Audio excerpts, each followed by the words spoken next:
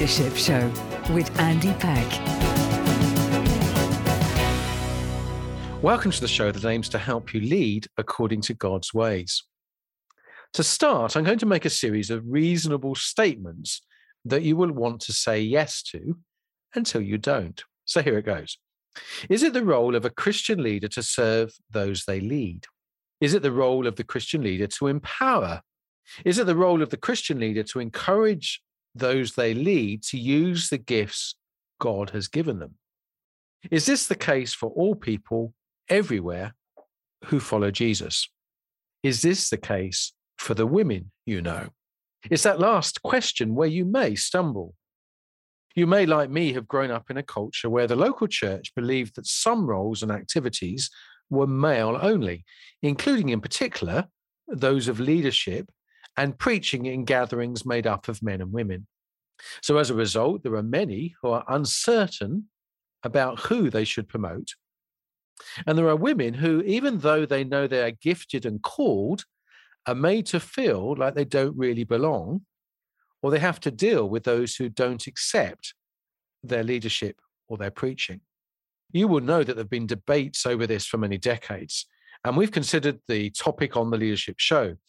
But I'm glad to say that this week I'm joined by a woman whose work is not only helping skeptics about women in leadership change their mind, but also helping women realize that there never really was any question about it as far as the New Testament is concerned.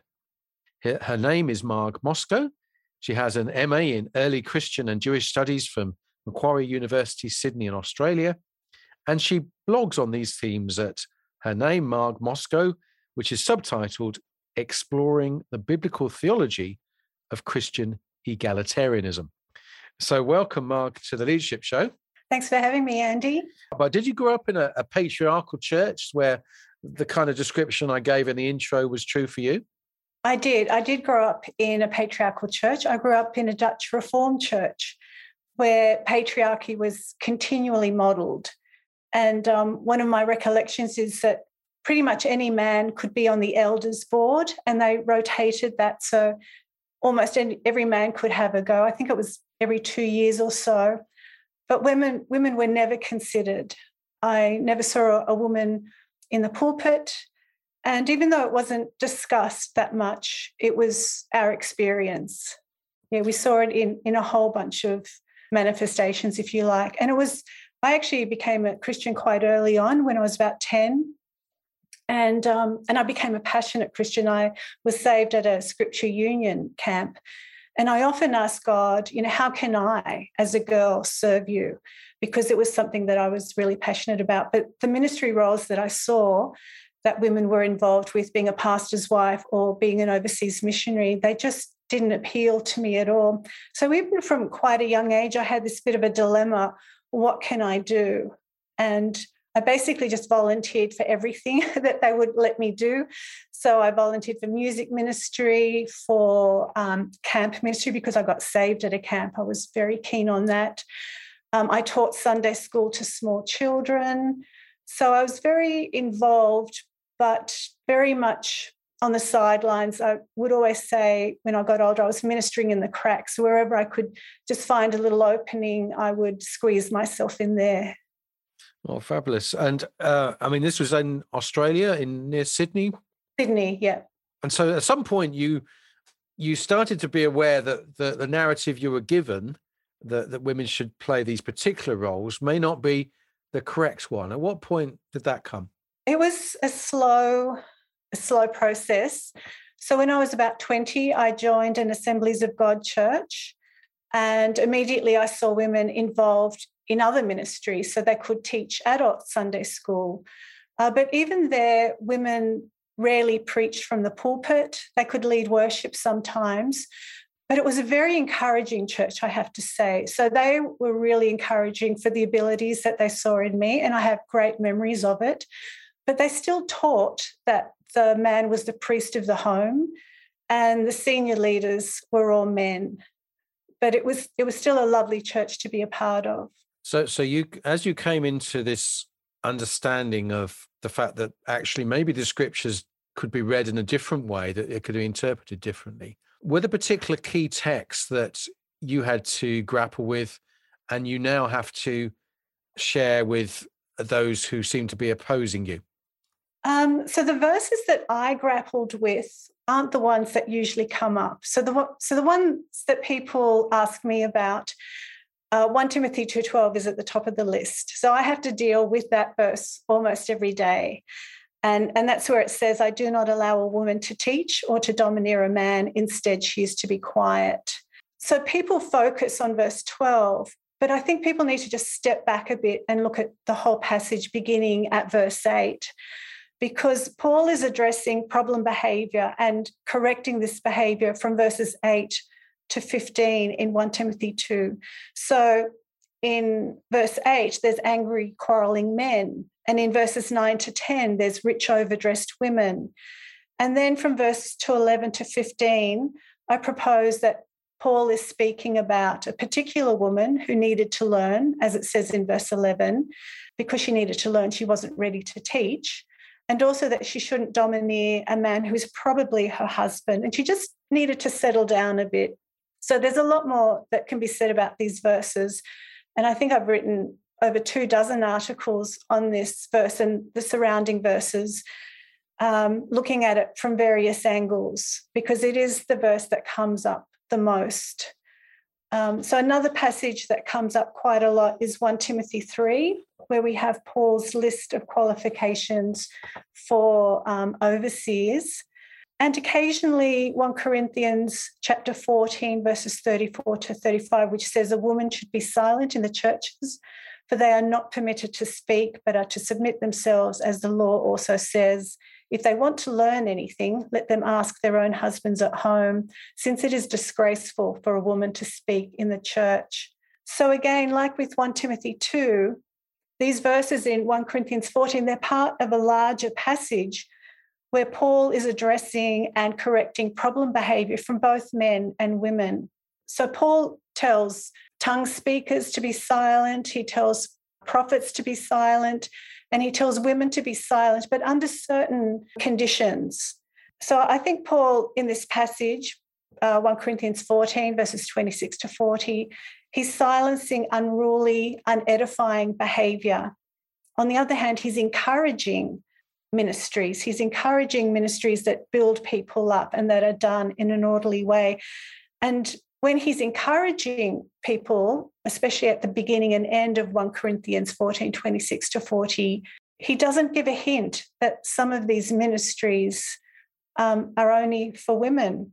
And in fact, in all of Paul's lists of ministries and in his general teaching on ministry, Paul doesn't say, well, these are only for men. They're quite gender inclusive, especially in the Greek, which doesn't always come out. So the passage, though, that really impacted me the most in my journey towards egalitarianism was Romans 12, verse 6 to 8. And I was just beginning to learn Greek then, and I was relying on my NIV 1984 edition of the New Testament. And I was also at this time just feeling a call that God wanted me to just step up a bit more and to be more involved in leadership, which I had really thought was just not for me. It wasn't for women. It was something that I couldn't do. So one night I was reading Romans 12, verses 6 to 8 in the NIV, and I actually said, see, God, I can't do these things. It's for men only, because I think there's like 8 masculine pronouns and the word man or men appears a few times. I can't remember exactly, but if you read Romans 12, verses 6 to 8 in older translations of the Bible, it really sounds like these ministries are for guys only. But I was just starting to learn Greek, so I thought I'd have a little peek to see what it said. And I wept. I actually had real tears when I saw this is just as gender inclusive in the Greek as John 3:16. There are some similar grammatical structures. And it made a huge impact on me. And from that moment, I thought, I need to look more into this. I need to find out what Paul was really saying about, because it's usually Paul that's used against women being ministers. I need to find out what Paul was really saying. And since then, it's been about 10 years since I've been doing this.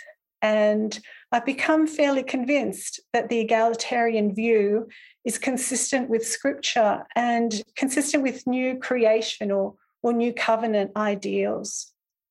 Yeah, and just to underline for those listening, the egalitarian view is that men and women are equally able, if gifted, to lead and to preach and to teach. The complementarian is obviously the view that that men and women have been made complementary to each other, but have particular roles within that, both within marriage, but also within the church and in society.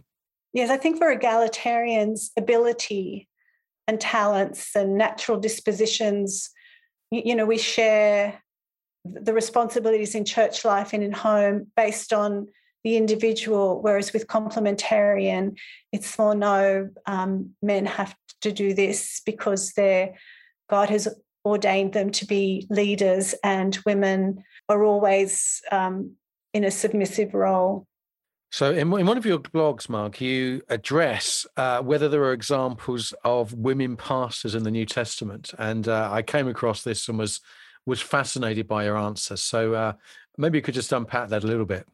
Yeah, so people often ask me, are there any women pastors in the New Testament?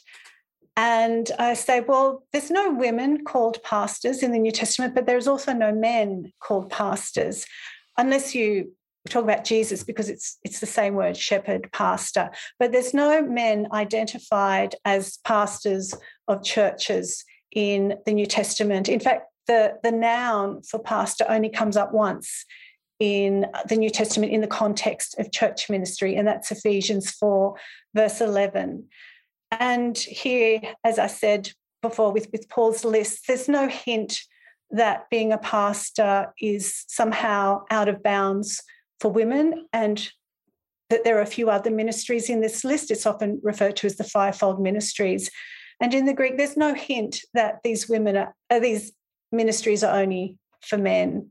So some people assume that Timothy was a pastor of the church at Ephesus, but the ministry terms or titles that Paul actually uses for Timothy, and there's only one exception to this, that's the word slave, but the other terms that Paul uses for Timothy, he also uses for women as well, because Paul was quite flexible. He, would refer to himself as an apostle, but he would also refer to himself as a teacher. He would also refer to himself as a diakonos, which is often translated as minister or servant or deacon. So there weren't like fixed titles or fixed terms for ministries. And Paul might use 3 or 4 ministry descriptions or ministry terms for the one person. So if we look at Timothy as an example, most people would agree that he was leading the church at Ephesus as Paul's emissary, probably. But the words that Paul uses for Timothy, like I said, they're the same words that he uses for some women that we see in the New Testament. So Paul's favourite words for a fellow minister in descending order is co-worker. So that's his favourite word for a minister. And you can hear the sort of the collegiality in that word. His second favourite word for an identified minister, such as Timothy, is brother or sister. In fact, he refers to Timothy quite a lot simply as brother. Paul's third favourite word is diakonos, which is translated as minister or deacon, as I said. Paul uses this word for quite a lot of men, and he also uses it for Phoebe. And Paul never uses this word for a normal servant. He always uses it for an agent with a sacred commission, and this is a particular word that I've put a lot of study into. So his fourth favourite word is apostolos, which can be translated as apostle or missionary or emissary. And again, he uses it for men and women. And Paul also likes to use words that mean labour or labourer for himself, for his ministry colleagues, and for a few women in Romans 16. So, yeah, Paul, when you look at when you recognise and see Paul's actual terminology rather than our own preferred words for ministers, we can see that women were ministers in first century churches, that some cared for congregations, And some women would have functioned as pastors. When we think of what pastors do, they care for the well-being of their congregations. And, when the church was just starting and when homes were so important because churches didn't have their own buildings for a couple of centuries, the church really relied on men and women with a bit of money who had a bit of large enough house to accommodate a congregation. And women were there opening their houses, caring for congregations materially and spiritually. So some of these women, who we know their names of, functioned as pastors. Well, you're listening to The Leadership Show with me, Andy Peck. I'm joined this week by Marg Mowczko. We're talking particularly about leadership within the New Testament, and particularly the fact that women clearly were part of the apostolic team with the Apostle Paul. And there's no sense within the New Testament that women shouldn't be involved in leadership, and certainly that applies to us today. So, Marg, moving on a little bit, some have an issue which you touched on already, with the qualities of the elder or overseer in the letters to Timothy and Titus, which seem to be a male, certainly in our New Testament translations that we have. But you would see that the title is of a household leader rather than a male per se. So the overseers in 1 Timothy 3, I think, and it's not just me who says this, I think they're probably house church leaders. And I think it's fair to say that most of these people who are filling that role would have been men. So we know that women in the ancient world were in charge of their own households, and we see Lydia seems to be in charge of her own household. Chloe seems to be in charge of her own household, Nympha, and a couple of other women. But by and large, I think most people in charge of households and in charge of churches would have been men. And I think 1 Timothy 3 and in the first chapter of Titus, we do see that there's an assumption that these overseers and these elders will be men. But there's nothing that plainly says an overseer or an elder must be a man. And I know some people will argue about some of the phrases, and we probably don't have time to go through that. But I think another point that we need to bear in mind when we read 1 Timothy 3 is that the bishops of the 2nd, 3rd and 4th century, what they were doing was different to what the overseers were doing in 1 Timothy 3. That they were probably just looking after house churches. And if we look at the qualifications that Paul outlines here, they were the qualifications of respectable people. So Paul's not even saying that overseers need to be able to pray well, they need to be able to teach well. There's no liturgical function given to them. He just wants the church to be respectable. And that's his main concern. But we know that women were functioning in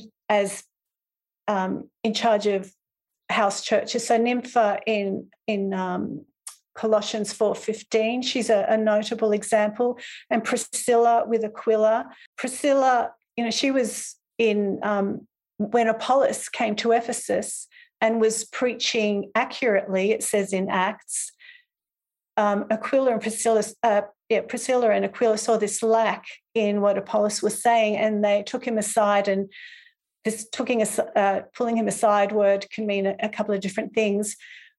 But they were the people in all Ephesus that took this guy aside, who was a teacher and who was an up-and-coming apostle.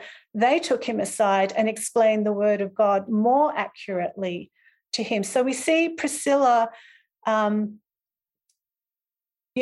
as a leader. That's totally what a leader would do. That's totally what an elder would do. So, to correct the doctrine of a visiting teacher.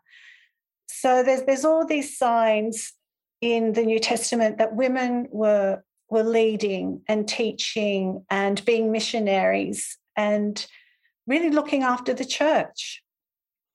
Well, and Marg, it's really helpful to unpack these things in this way. As we look practically in terms of those listening perhaps who are women who have some kind of ministry, but perhaps are in environments where that's not welcomed. What do you say to those? Some say, well, I stand aside because I don't want to cause offense. Others say, well, actually, no, God's given me this gift, so I need to forge on and maybe even separate from those who don't recognize what I'm doing. You must have had those kind of conversations with folk. What do you say? Well, funnily enough, most of the people that contact me aren't women like that. I've been in that position. I've had to step aside or just say, yeah, that's fine. I'm not going to pursue that, even though I could tick all the boxes for what they wanted. So the people who contact me the most are actually pastors and elders, and they're wanting to make a change in their congregations. And so they're asking me, how can I argue certain points? So it's not actually women who feel that they're not being used. I'm just trying to think of an example of that. But it's so the women who do write to me are often the ones who are really hurt by their churches. And these women might never they're not thinking, I want to be a pastor or a leader or a teacher as such. But as soon as you say women can't do these jobs that most people regard as quite important in the church, as soon as you say women cannot be pastors or elders or leaders, you're making a statement about the worth of women. So most of the women who contact me have no desire to be a pastor, but they're being hurt by a church where they just feel, even just as an ordinary woman, that they're not being valued. So the people who write to me the most are male pastors and elders, or women who are really struggling with their relationship with God, who are losing their faith, and they don't want to lose their faith. But sort of patriarchal cultures in churches can really hurt women. So I had a friend, so most of these conversations happen on the internet, but I even had a friend in real life, and he was asked to be on a board of a Christian organization, but he had to be an egalitarian to be on this board. So before COVID, he rang me up and said, let's have coffee. I want you to convince me of egalitarianism. So these are the conversations that I have the most. Sure. And in terms of the style of leadership, would you concede that women would lead differently to men, or is that actually, that would be really stereotypical? There are so many different kinds of men, so many different kinds of women. You can't even make that sort of statement. And leadership styles and leadership theories, they're changing. So I don't think leadership has been scrutinized as much as it has throughout the whole of the history of the church as it has in the last few decades. And I think our leadership styles are becoming more relational. They're becoming kinder. Hopefully they're becoming more effective.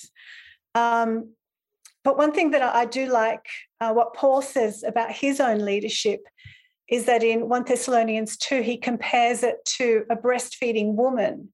So that's a very motherly image. But he also compares it to a father. So I'm thinking, well, if Paul can minister as a breastfeeding woman and as a father, then surely a gifted woman can do that. And even Moses at one point speaks about his ministry. He's complaining to God and he's saying, I don't want to lead these women, like a mother with small children. And I think he uses sort of this breastfeeding analogy. But if you read it, it's in Numbers 11:12. It sounds as though that's exactly what God wants him to do. God wants him to lead Israel as a mother would lead children. So I think there's a lot to be said for a maternal style of leadership. And, just as families function better when both parents are working together to contribute their perhaps slightly different temperaments, skills, passions, the church can only thrive if we're allowing men and women and people of different backgrounds, people of different experiences to share what God's given them in ministry. Well, Marg, it's fascinating to chat with you, and we could, I'm sure, do several more programs on these themes. But people can find your writing by going to your website. So perhaps you can just outline how do people can get in touch. Well, my website's margmowczko.com. So Marg, M-A-R-G, Mowczko, MOWCZKO.com. And my handle at Twitter and Facebook is also Marg Mowczko. I do encourage people to read you, because we've only been able to touch on just a little in this conversation. But thank you so much for all that you shared today. And I trust this will be of help to those particularly who need encouraging in this particular field. It's been my pleasure talking about my favourite subject. Thank you. That was my conversation with Marg Mowczko. If you take a different view to her, then I hope you found this illuminating. You'll need to do your own thinking before God. But if you're a woman called to preach and or lead, may God encourage you and lead you to good avenues of service in his name. And if you're a guy with opportunities for influence, I hope you're able to be even-handed in encouraging those gifted to serve, whether they be men or women. As always, there's plenty more material on leadership on Premier's own website. Go to the Leadership Show or via the podcast platform where you're listening to this from. This is Andy Peck, thanking you for your company and hoping we connect again soon. Bye for now. The Leadership Show with Andy Peck. Email andy.peck@premier.org.uk.